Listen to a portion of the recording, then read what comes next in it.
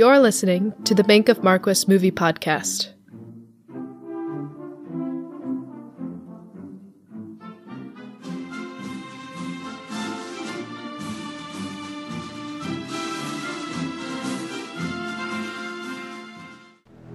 There is a creature alive today who has survived millions of years of evolution without change, without passion, and without logic.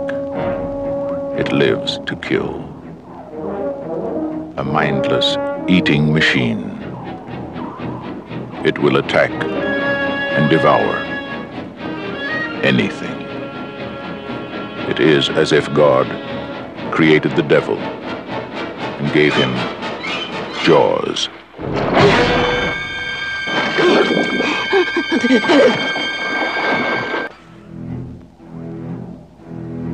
Roy Scheider, Robert Shaw, Richard Dreyfuss, Jaws. See it before you go swimming.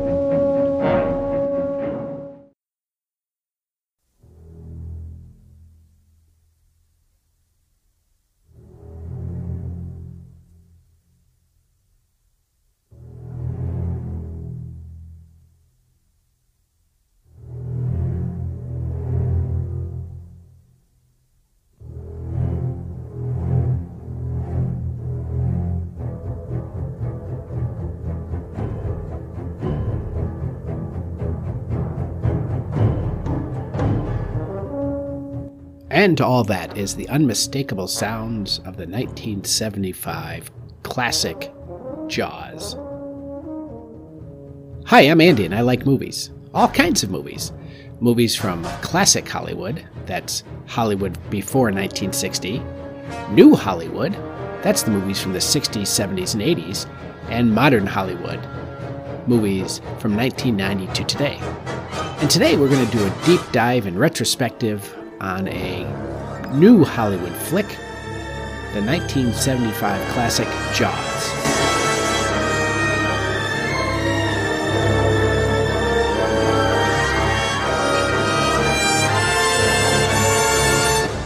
Directed by Stephen Spielberg and winners of 3 Academy Awards.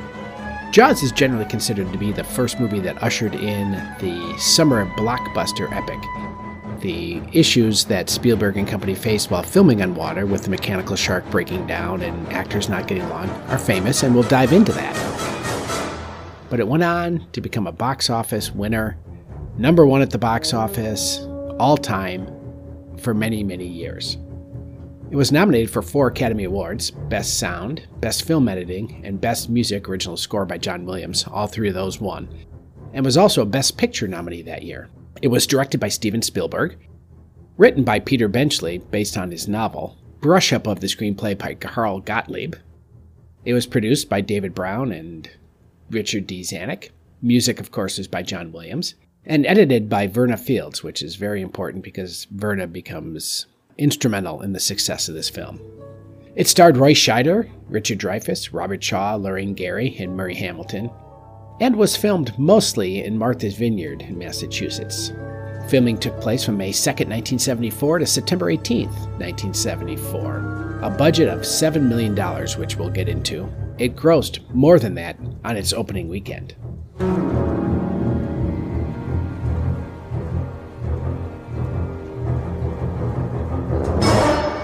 So pre-production.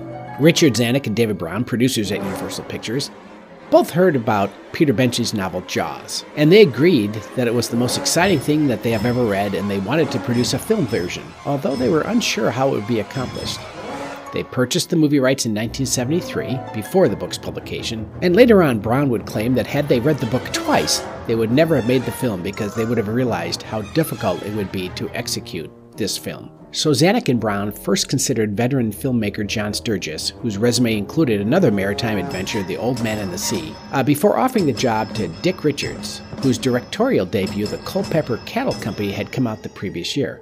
However, they grew irritated by Richards' habit of describing the shark as a whale, and they soon realized that he was not the ideal candidate for the job.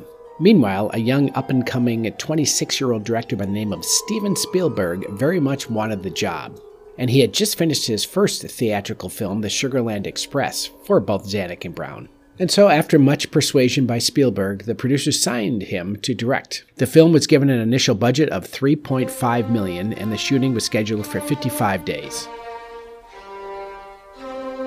Now, Zanuck and Brown wanted Spielberg to cast known actors, but Spielberg wanted to avoid hiring any big stars. He felt that somewhat anonymous performers would help the audience believe this was happening to people like you and me. And in his plans, the superstar of this film was going to be the shark.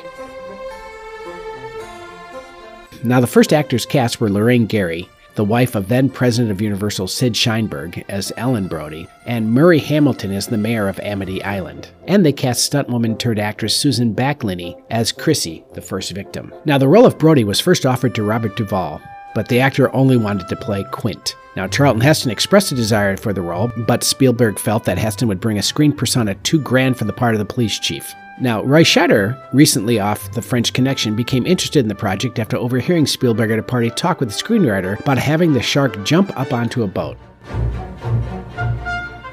Now, 9 days before the start of production, neither Quint nor Hooper had been cast. Now, the role of Quint was originally offered to actor Leave Marvin, who turned it down, and Sterling Hayden, who passed because of tax issues. Now, Zanuck and Brown had just finished working with Robert Shaw on The Sting and suggested him to Spielberg.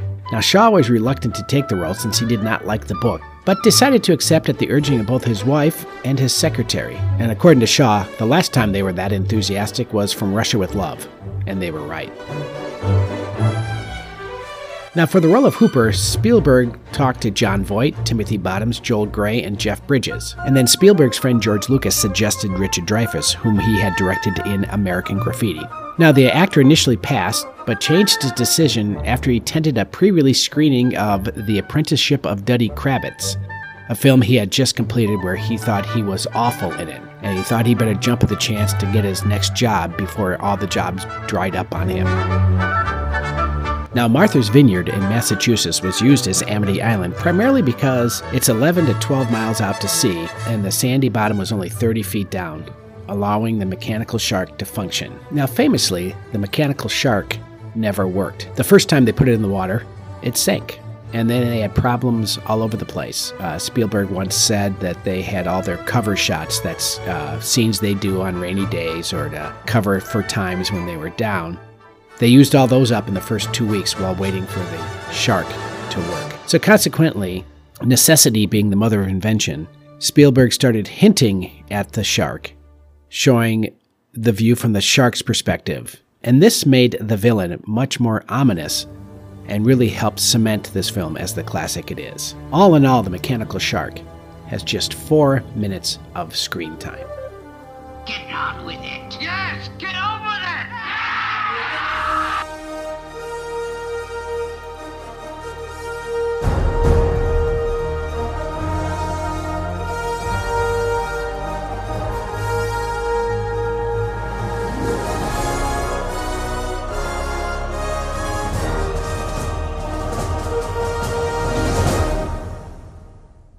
The Universal logo fades into dark, and the unmistakable bass line appears as we move deep through the water, and the title card Jaws shows up on the screen.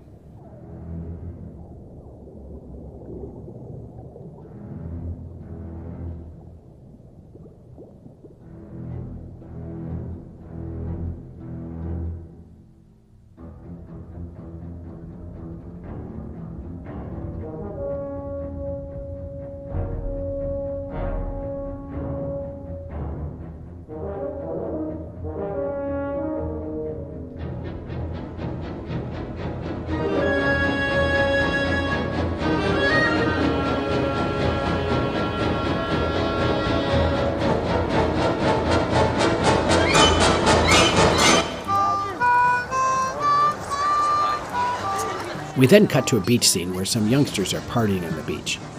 We encounter Chrissy, Susan Backliny, a former stuntwoman who specializes in waterwork, and some drunk guy who makes a bad decision.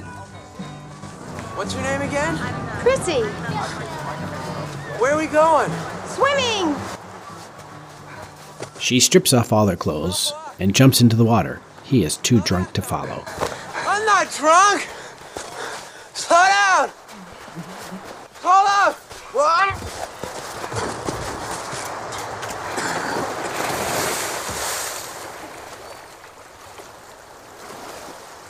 We then encounter Chrissy swimming peacefully in the water.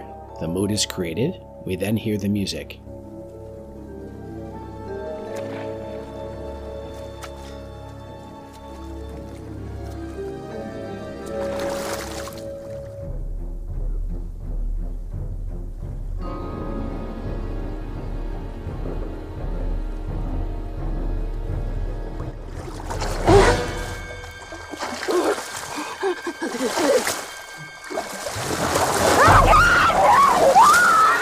Chrissy is then pulled under the water and whipped around. Clearly something has attacked her. Now this is bravura filmmaking at its finest. Director Stephen Spielberg has created a classic example of the hook opening. We have sounds, terror, and then silence.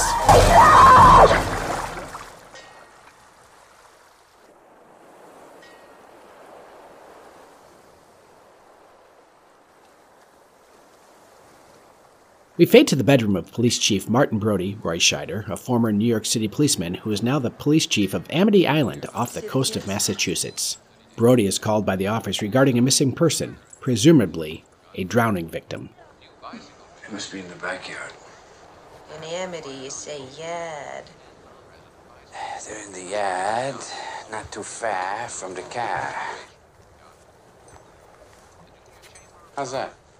Like you're from New York. Now this is a wonderfully written, acted, and directed scene that gives us all the background info on Brody that we need. A family man that is not from around these parts. Those swings are dangerous. Stay off there. I haven't fixed them yet. I think you're gonna live. It's not the prettiest thing I've ever seen in my life. Yeah?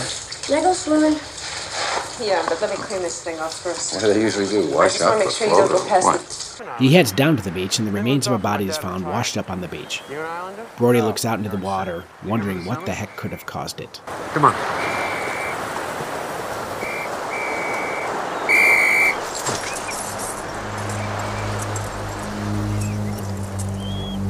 Back in the office, Brody is writing up his official report and he types in for probable cause of death, shark attack.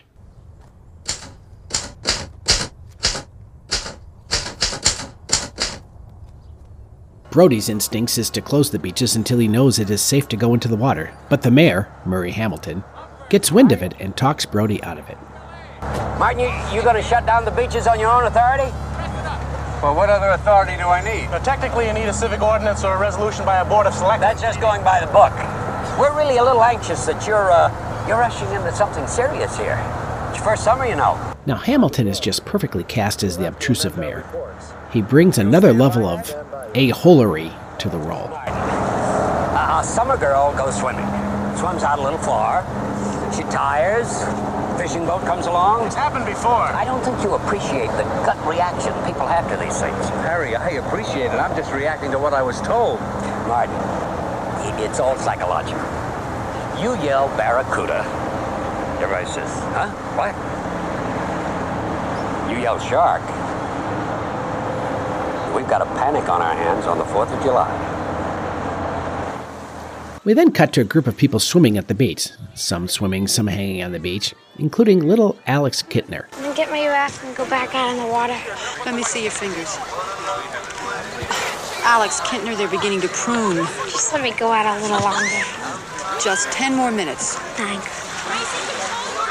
Brody is keeping a sharp eye on events in the water. Once again, Director Spielberg does a masterful job of ratcheting up the tension, showing some false alarms that builds up to the real event. So let's talk about director Stephen Spielberg.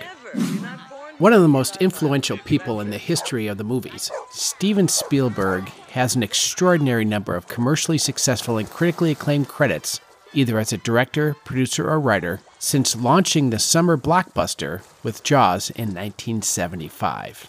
And it probably is not too fine a point to say that he has done more to define pop culture filmmaking since the mid-1970s than anyone else. So he was born Stephen Allen Spielberg in 1946 in Cincinnati, Ohio, to Leah Frances Posner, a concert pianist, and Arnold Spielberg, an electrical engineer who worked in computer development. Spielberg's parents divorced when he was young. and this had a strong influence on him. He went to California State University, Long Beach, but dropped out to pursue his entertainment career. He gained notoriety as an uncredited assistant editor on the classic Western Wagon Train in 1957. In the early 70s, Spielberg was tapped to direct on TV, most notably in Rod Serling's Night Gallery, where he did the famous Blind Joan Crawford episode, as well as episodes of Marcus Welby and Columbo. He then gained great notoriety for his TV movie Duel, in which an unseen antagonist chased after protagonist Dennis Weaver. His first major directorial effort was in The Sugarland Express with Goldie Hawn, a film that marked him as a rising star. Next up, of course, was Jaws in 1975, the film that made him an international superstar and pretty much gave him a license to direct whatever he wanted to do. So ever since then, he made projects that interest him and had a personal viewpoint to them, like the classic Close Encounters of the Third Kind, and Raiders of the Lost Ark, and E.T. the Extraterrestrial, and producer of Gremlins, and Goonies, and American Tail, and Back to the Future. Now, by 1985, Spielberg was cemented as a popular filmmaker in Hollywood, cranking out popular hits. But he wanted to be seen as more than that, so he turned his attention to such Oscar fare as The Color Purple with Whoopi Goldberg in 1985 and Empire of the Sun in 1987. He's been nominated 14 times for an Oscar, winning once as Best Director for Schindler's List in 1993, but also winning the Irving G. Thalberg Memorial Award in 1987. Jumping through his IMDb, or we'll be here all day. As a director, he has 59 credits. And after Empire of the Sun, he went on to do Indiana Jones and the Last Crusade, Always, Hook, a rare misstep by him, the visionary Jurassic Park, which ushered in the era of computer-generated graphics, his Oscar-winning turn as the director of Schindler's List, followed that up with a sequel to Jurassic Park, The Lost World, and then Amistad. Probably my favorite film of his is Saving Private Ryan from 1998. AI, Minority Report, Catch Me If You Can, The Terminal, War of the Worlds, which I think is an underrated gem, Munich, War Horse, Lincoln, Bridge of Spies, The BFG, The Post, Ready Player One. As a writer, he has 22 other credits, and as a producer, he has an astounding 175 credits. To say that Spielberg is influential is an understatement. Now, when the shark inevitably attacks, Spielberg wisely uses the dolly zoom shot, pulling the camera back while zooming into Chief Brody's face, which moves the shot from a telephoto to a wide-angle shot, while actor Scheider reacts to the feeling that his worst fears are being realized, that there really is a killer shark out there. This shot then subtly amps up the instinctual moment of shock and dread. It's the perfect use of the dolly zoom, in almost a perfect film. Now Brody runs to the edge of the water, telling people to get out, but interestingly enough, he never goes in. He goes right up to the edge, but never goes in. It's a subtle reminder of his fear of the water and what lies beneath. Any special questions? Is that $3,000 bounty on the shark in cash or check? I don't think that's funny at all. I'm sorry. All right. That's private business between you fishermen and Mrs. Kittner. We then cut to City Hall, where Mrs. Kittner has put a $3,000 bounty on the person that will kill the shark. The townspeople and the mayor are arguing when...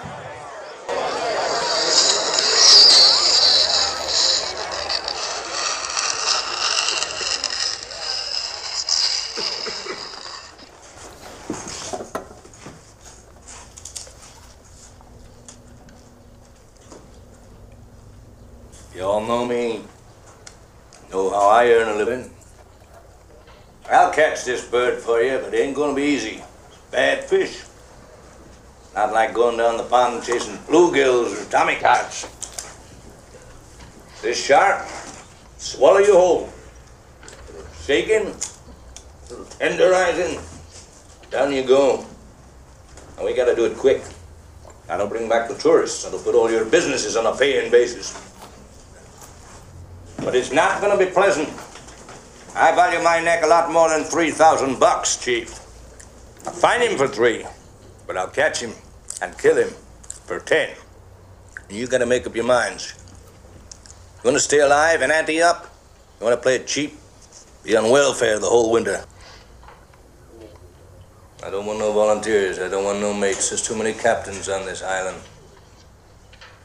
$10,000 for me by myself. For that, you get the head, the tail, the whole damn thing. That, of course, is the great Robert Shaw in one of the best film performances I have ever seen. A performance that was, sadly, ignored come Academy Award nomination time. Mr. Mayor, Chief, ladies and gentlemen.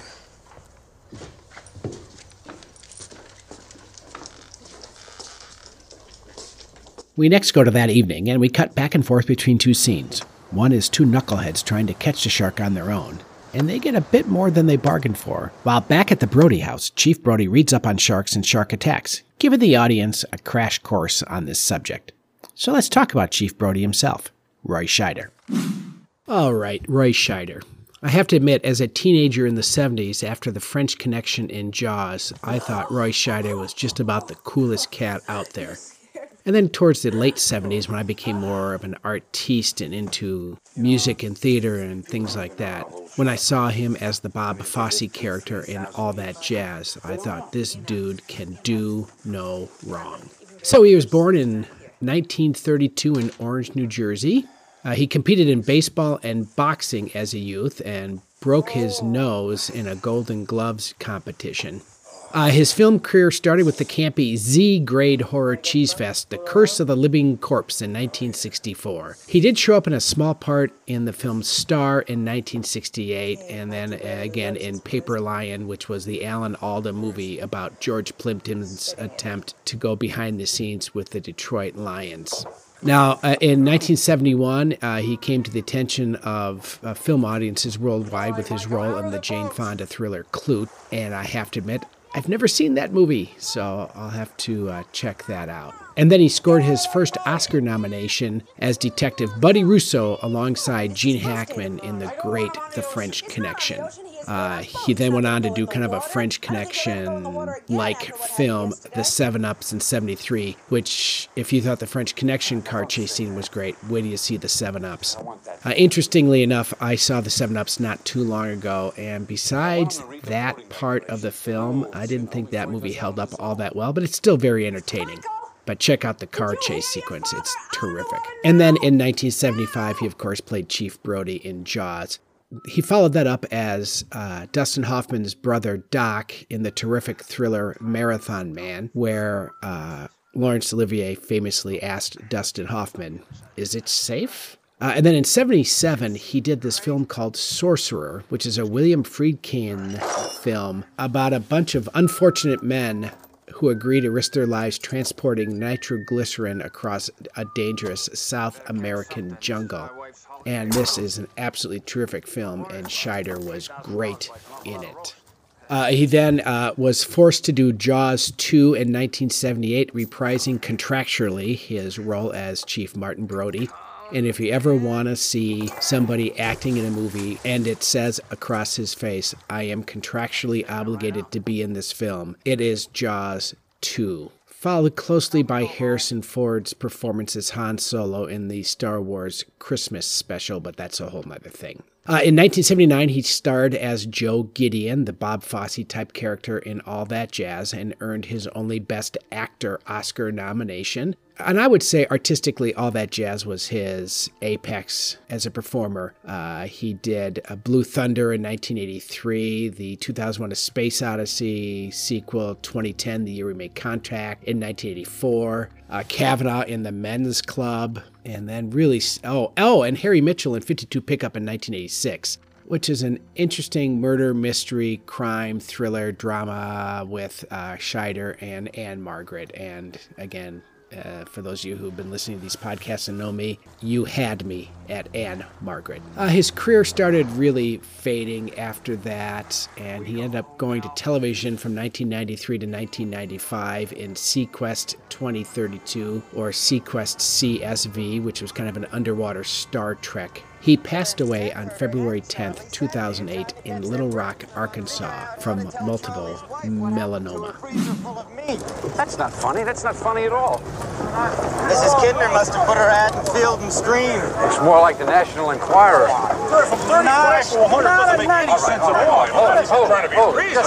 Now, oceanographer Matt Hooper, Richard Dreyfuss, shows up amidst a bunch of people who are flooding the Amityville Marina trying to kill the shark and collect the reward. You know those 8 guys in the fantail launch out there? Yeah? Well, none of them are going to get out of the harbor alive. Lenny, that's what I'm talking about. You know their first names. Talk to those clowns. Everyone seems to be having a really good time today. Tell me about it. Polly, I'll get back to you. Listen, could you tell me how I could find Chief Brody? Who are you? Matt Hooper. I'm from the Oceanographic Institute. Oh, for Christ's sakes, you're the guy we called. I'm Brody. Oh, I'm very glad to meet you. Yeah, I'm glad to meet you, Listen, too. I know you got a lot on your hands right now, but... What can we do for you? Well, I think the best thing for me to do is to see the remains of the first victim, the girl on the beach. Okay, fine. Just bear with me, will you? Sure. Thanks. Now, Brody and Hooper examine the remains of Chrissy. Victim identified as Christine Watkins, female Caucasian. Yeah, here's where we have it. Probable boating accident. Now, this scene has a curious cut in it. I'm sure it's to appease the censors, but it is choppy. Smoking here, thank you very much. This is what happens. It indicates the non-frenzied feeding of a large squalus, possibly... Now, Hooper confirms what Brody has feared. Waters. Didn't you get on a boat and check out these waters? No. Well, this is not a boat accident. It wasn't any propeller. It wasn't any coral reef. And it wasn't Jack the Ripper. It was a shark. Now, a couple other knuckleheads claim they have caught the shark, but Hooper is not convinced. There are all kinds of sharks in the waters, you know? Hammerheads, white tips, blues, makos. And the chances that these bozos got the exact shark... now there's no other sharks like this in these waters. It's 100 to 1. 100 to 1. Now, I'm not saying that this is not the shark. It probably is, Martin. It probably is. It's a man-eater. It's extremely rare for these waters. But the fact is that the bite radius on this animal is different than the wounds on the victim. I want to be sure. You want to be sure. We all want to be sure, okay? And what I want to do is very simple. The digestive system of this animal is very, very slow. Let's cut it open.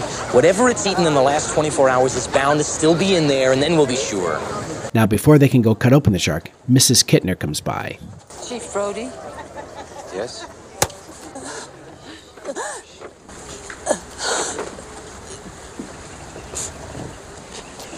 I just found out that a girl got killed here last week. And you knew it. You knew there was a shark out there. You knew it was dangerous. But you let people go swimming anyway. You knew all those things. But still, my boy is dead now. And there's nothing you can do about it.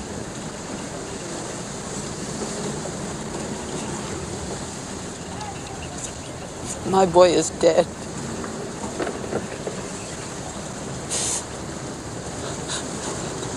I wanted you to know that.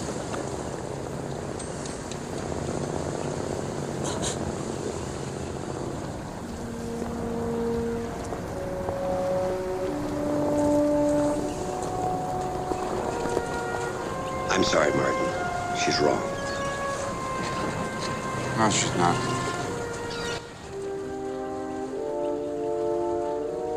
And this is a great scene which shows the human element of the tragedy that is unfolding. And this sets the stage nicely for these characters and puts this film above other, lesser imitators.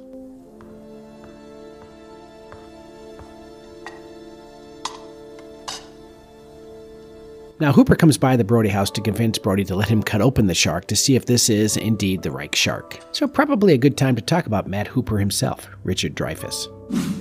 All right, Richard Dreyfuss, one of those actors whose skills and abilities were overshadowed by backstage issues and clashes of ego, and reports are that he was difficult to work with on the set. He was a difficult co-worker. So he was born Richard Stephen Dreyfuss in Brooklyn, New York on October 29th, 1947. He first showed up on the screen in a bit part in The Graduate in 1967 and gained attention for his portrayal of babyface Nelson in John Milius's Dillinger in 1973. Before that, he was in just a ton of TV shows like That Girl, The Big Valley, Gidget, Peyton Place, The Ghost and Mrs. Muir, The Bold Ones, Room 222, things like that. After Babyface Nelson, he was cast as Kurt, kind of the stand-in for the filmmaker in George Lucas's 1973 film American Graffiti, a film that took a nostalgic look back to simpler times, 1962, so just 11 years earlier, which is interesting, which tells you how much the world changed from 62 to 73 through the turbulent 60s. From that, he was cast in The Apprenticeship of Duddy Kravitz, a film that he hated his own performance in, and which is actually very good. It kind of tells you something about Dreyfuss and maybe his neuroses and neurotic tendencies, where he looked at it and he could only see the bad, not any of the good. From that, he jumped at the chance to star in Jaws when Spielberg offered him the part, thinking that he would never act again. After that, he shot up in the stratosphere as far as stars goes, and was Spielberg's choice to play the UFO-obsessed Roy Neary in Close Encounters of the Third Kind in 1977. And then he was perfectly cast as narcissistic, know-it-all, egotistical actor Elliot Garfield in Neil Simon's The Goodbye Girl opposite Marcia Mason in 1977, a role which earned Dreyfuss the Oscar for Best Actor, and deservedly so. He then played Moses Wine in The Big Fix, kind of a film noir detective movie that, I wish was better, but did a very interesting piano competition movie called The Competition, opposite Amy Irving, who at the time was Mrs. Stephen Spielberg, and then portrayed Ken Harrison in the film version of the one-man play Whose Life Is It Anyway, about a quadriplegic who wants to die.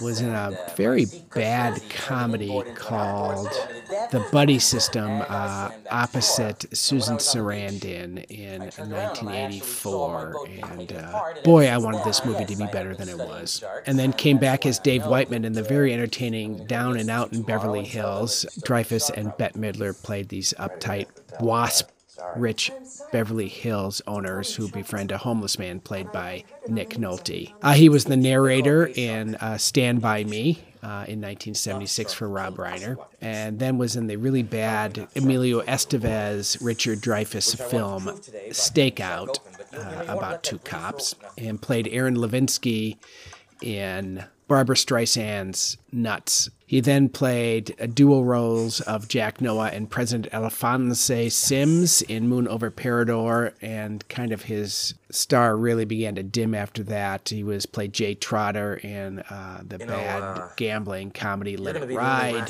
He was Dr. Frankenthal in Postcards from the Edge, which is a very good movie starring Meryl Streep. Was in the Bill Murray comedy What About Bob, again playing an uptight, waspy character that the Bob character kind of helps get through life. And then really disappeared for a while. He was in the movie version of Lost in Yonkers, and he did the sequel, Another Stakeout, and played the opposition to Michael Douglas in The American President. And then really came back strong with Mr. Holland's Opus in 1995, earning him another Best Actor Oscar nomination in a movie that is, if you want to look up the definition of the word saccharine in the dictionary, they'll show you a picture of Mr. Holland's Opus. Then he really disappeared after this really bad movie called Krippendorf's Tribe in 1998. He showed back up in 2006 with the remake of the Poseidon Adventure, a movie called Poseidon, and he was fine in that. Played Dick Cheney in W in 2008 and was fine in that. Played in about 4 episodes of the TV series Weeds in 2010 and in about 4 episodes of the TV series Parenthood in 2011.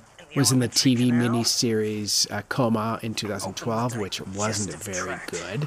Played Bernie Madoff in the TV miniseries Madoff in 2016, and actually he was quite good in that. And that's kind of where his career renaissance kind of came back, and he's got 4 movies in production right now. So he keeps acting, keeps going strong, but not at all at the level that he performed at the time in the 70s and 80s.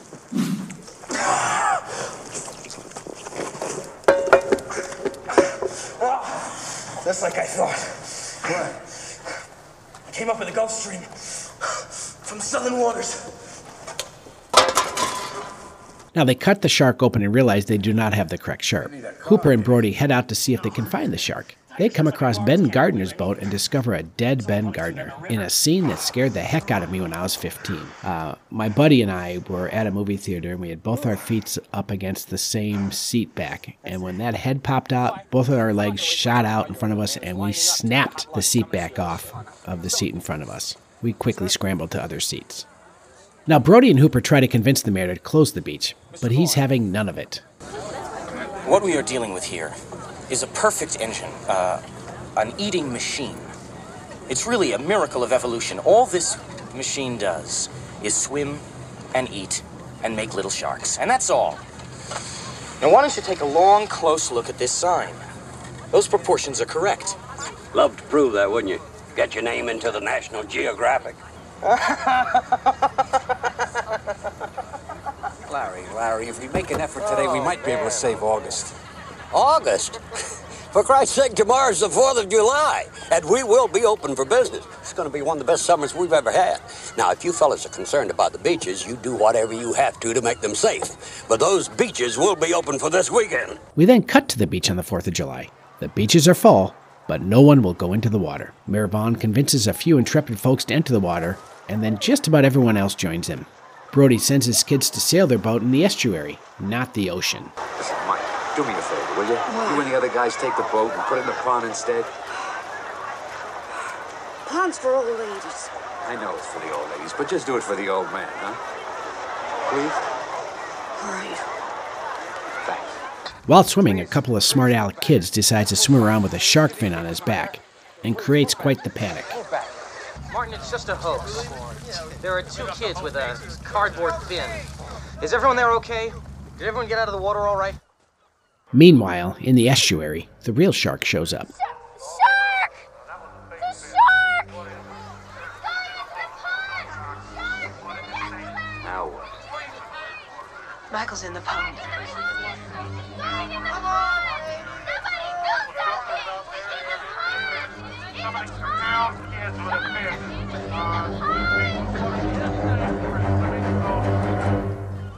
And kills a man, and almost kills Brody's child.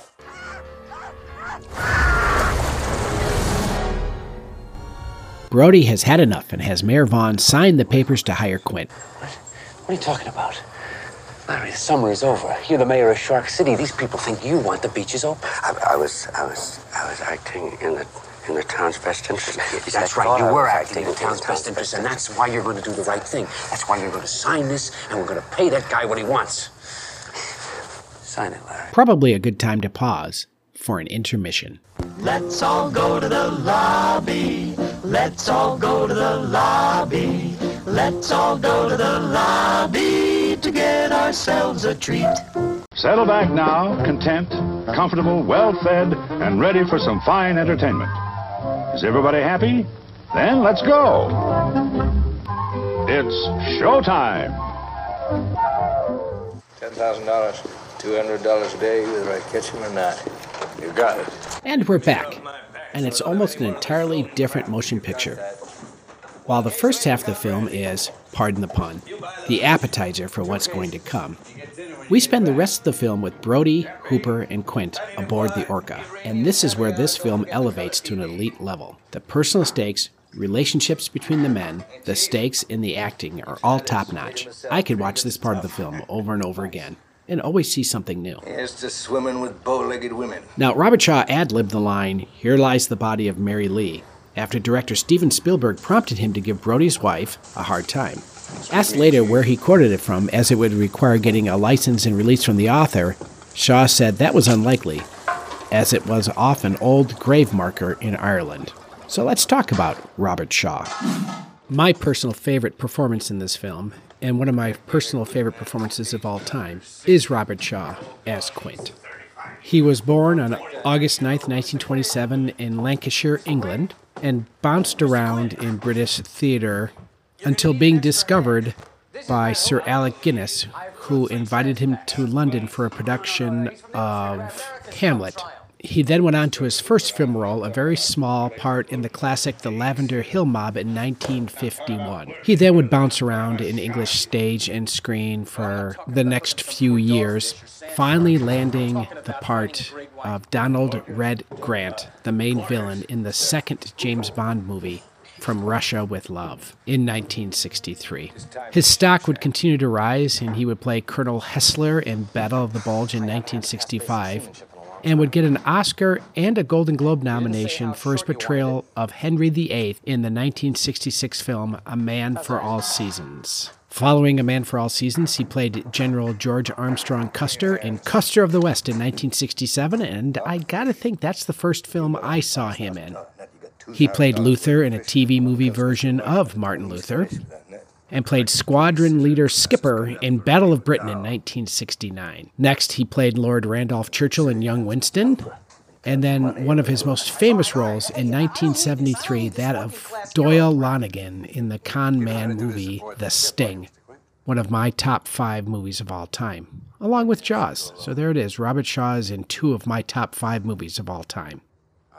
He played the bad guy Blue in The Taking of Pelham 1, 2, 3 in 1974, and if you haven't seen this movie and this performance, it's very much worth seeing. And then took on the role of Quint in Jaws in 1975.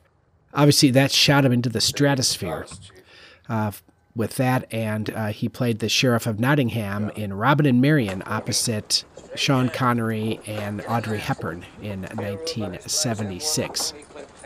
He was cast in the lead in Swashbuckler, kind of an Errol Flynn swashbuckling movie, in 76, which was okay. And then as the lead in 3 big-budget blockbuster movies, Black Sunday, The Deep, and Force 10 from Navarone. His final performance was in Avalanche Express opposite Lee Marvin. He's a Russian general, he's a CIA agent, and together they're going to bring down the KGB. It's awful. So Shaw was married 3 times and had 10 children. And like his father, Shaw was an alcoholic for most of his life. Shaw died in Ireland at the age of 51 from a heart attack on August 28, 1978. Farewell and adieu to you fair Spanish ladies. Farewell and adieu, you ladies of Spain. For we've received orders for to sail back to Boston. And so never more shall we see you again. So the trio heads out on the Orca, and we follow a stream of chum as Quint gives Brody the grunt work. Quint and Hooper start to size things up, and Brody almost lets an air tank fall, giving Hooper a chance to give us some foreshadowing. Damn it, Martin! This is compressed air. Well, what the hell kind of a knot was that? You pulled the wrong one! You screw around with these tanks and they're gonna blow up. Yes, real fine, expensive gear you brought out here, Mr. Hooper. But I don't know what that bastard shark's gonna do with it. Might eat it, I suppose. Seen one eat a rocking chair one time. Hey, Chiefy, next time you just ask me which line to pull, right? The shark bites on Quint's line. We see this in a very small, subtle way. Spielberg sets this up very, very well.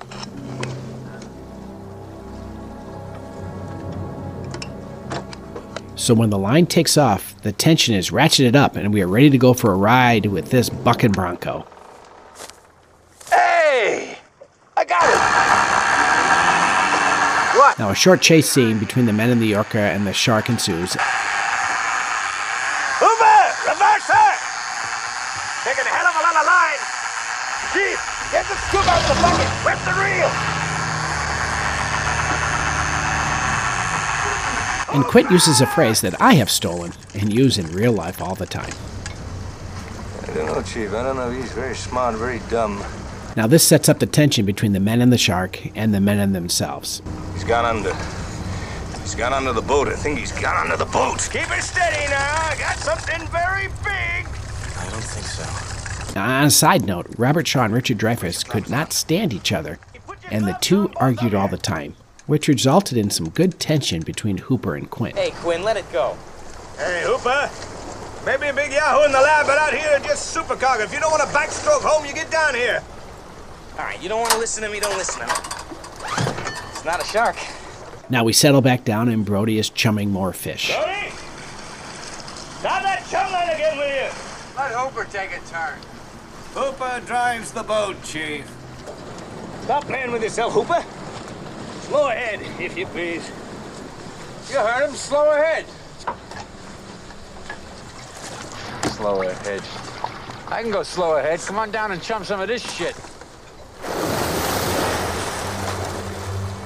Now we get a good scare as the shark comes out of the water and we realize the size of the issue. You're gonna need a bigger boat. Now, according to writer Carl Gottlieb, the line, "You're gonna need a bigger boat," was not scripted, but was ad-libbed by Roy Scheider. Now we get a great overhead shot of the mechanical shark swimming by the boat, and we get size and perspective. That's a 20-footer. 25. 3 tons on them. We then start a thrilling chase scene. You're gonna need a bigger boat, right? Now Spielberg handles this scene beautifully, ratcheting up the tension and excitement in equal measure, and the underscoring of music from John Williams is fantastic. He's circling the boat. Come on, come on.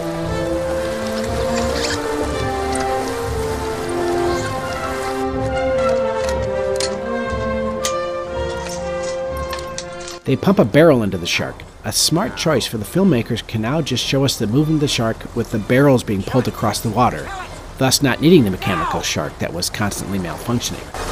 Shoot! Hey! What were you doing? You knew I had to get a clean shot right in the head. All right, let's see how long that barrel takes to bring him up.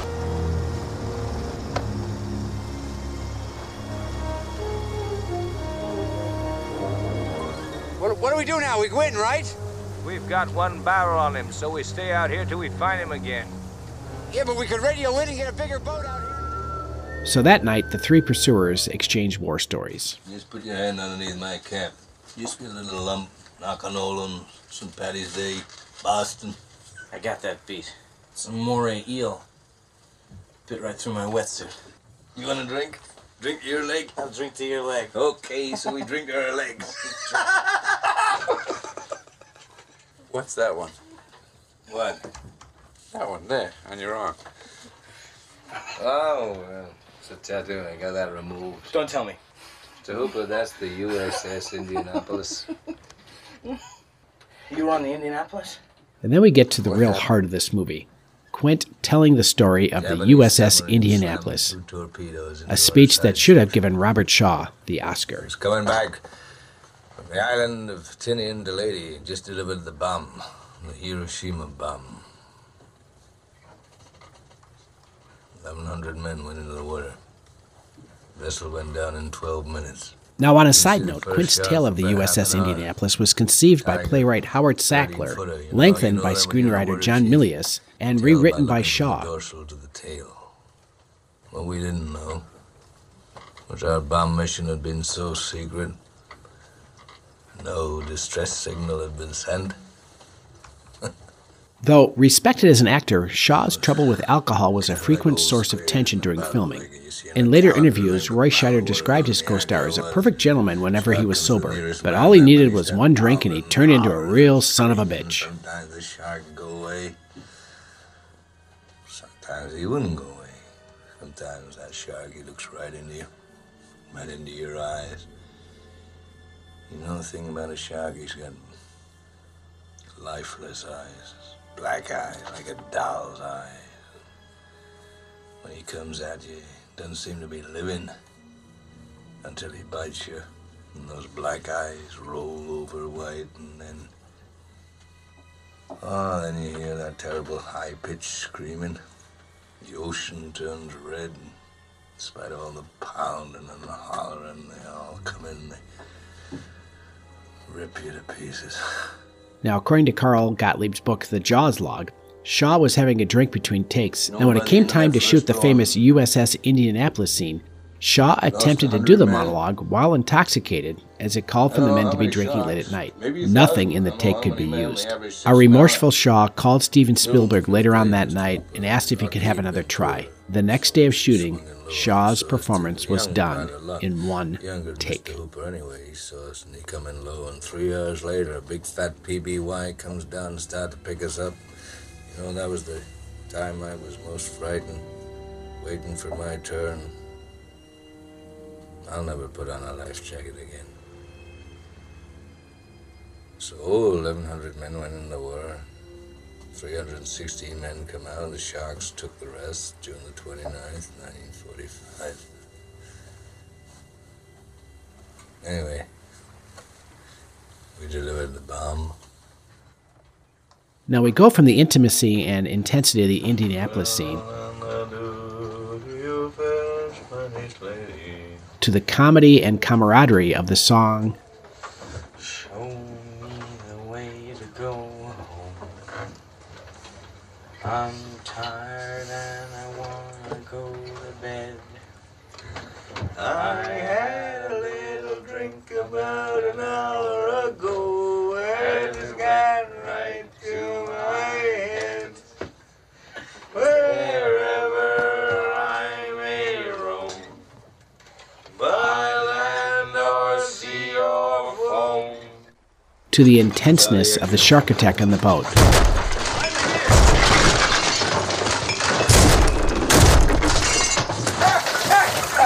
To the excitement of the second chase. I think he's come back for his noon feeding. Hook me up another barrel!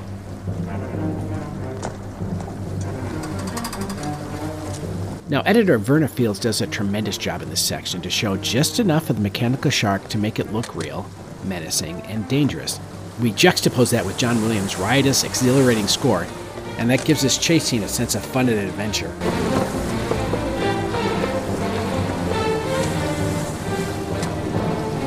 Now, director Spielberg stated that the score of this film was as responsible for its success as any of the visuals and the acting.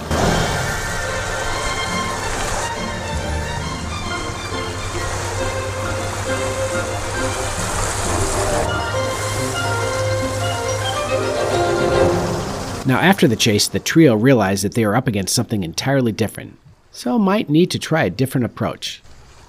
Hooper, what exactly can you do with these things of yours? Well, I think I can pump 20 cc's of strychnine nitrate into him if I can get close enough. So they put Hooper in the water. I got no spit. Well, the shark comes and, well, things don't go as planned.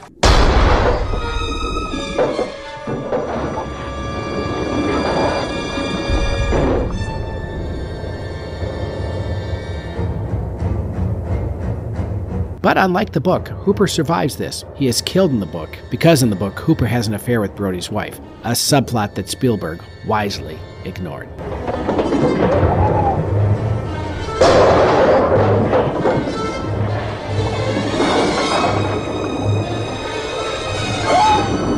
Now we are down to just Quint and Brody on the orca against the shark.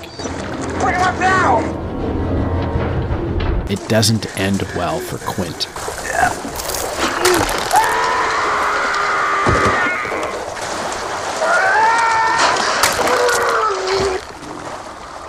The shark next comes after Brody, who throws the air tank into its mouth.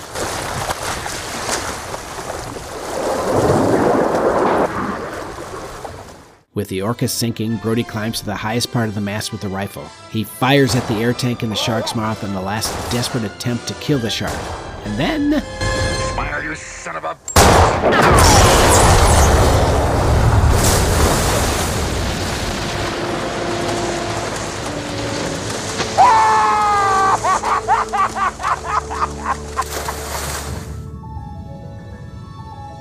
The shark is blown apart and his bleeding carcass sinks to the bottom of the ocean.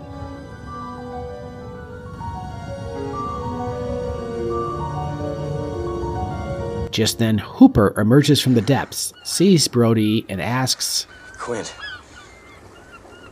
No. Now the end credits roll as we watch Brody and Hooper swim to shore. The credits end just as the two of them reach shore. The end. Postscript. Jaws was budgeted for $3.5 million, ended up costing twice that, $7 million, but grossed over $7 million in just its opening weekend, going on to a worldwide gross of $471 million.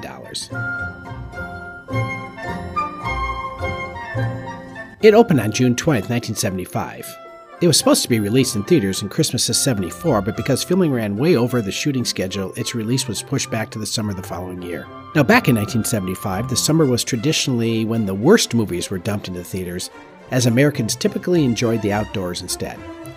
But the film was so good, beachgoers actually flocked to see it, and the movie became the highest-grossing film of all time, and the first film to gross over $100 million at the box office, and the summer blockbuster was born.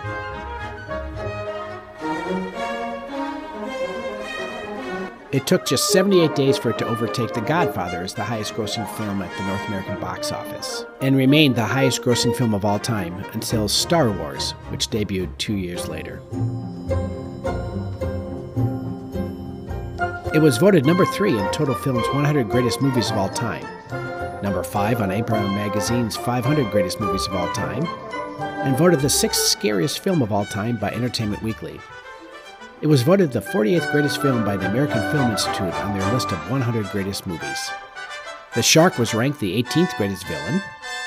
The film was ranked the 2nd greatest thriller. And it is included among the 1001 movies you must see before you die. The music for Jaws, composed by John Williams, was ranked number 6 by the American Film Institute for the list of the 25 greatest film scores. And in 2001, it was selected by the Library of Congress for preservation in the United States National Film Registry. And what did the Bank of Marquis think? Well, it's a 10 out of 10. I loved it, and it's consistently in my top 5 films of all time. Now, Jaws spanned 3 ever-decreasing in quality sequels, none of which approached the success of the original. Jaws 2 has a performance by Roy Scheider that screams, "I am contractually obligated to appear in this film."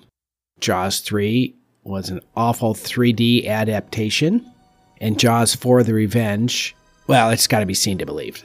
Now, the film has inspired 2 theme park rides, one at Universal Studios Florida, which closed in January 2012, and one at Universal Studios Japan.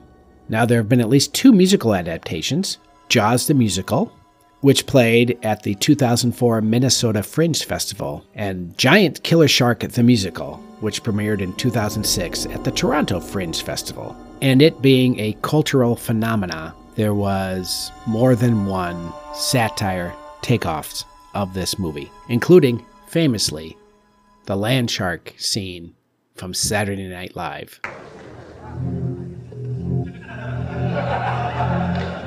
Who is it? Mrs. Robin, Who is it? plumber. Plumber? I didn't ask for a plumber. Who is it? Telegram. Oh, telegram. Just a moment.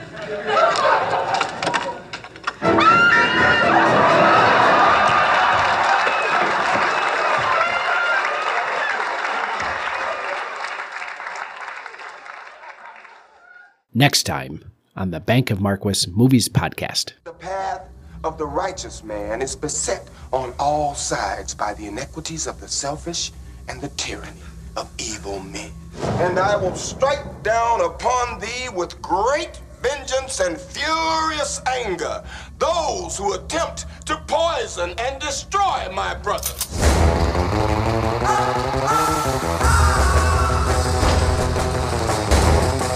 What they call a quarter pounder with cheese in Paris? What do they call it? Royale with cheese. Royale with cheese.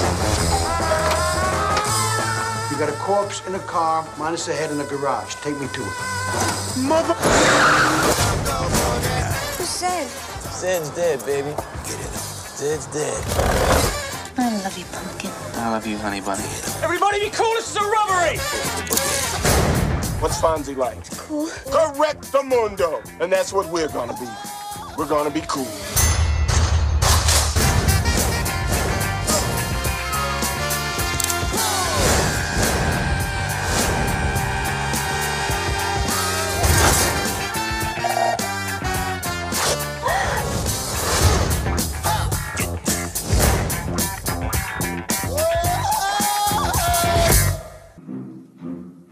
And that's what's coming up next on the Bank of Marquis Movie Podcast.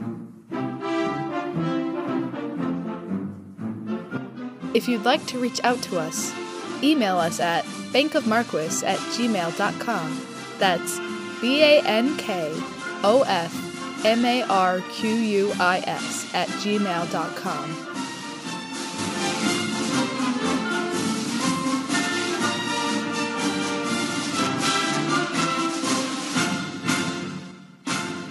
And check out the website, www.bankofmarquis.com.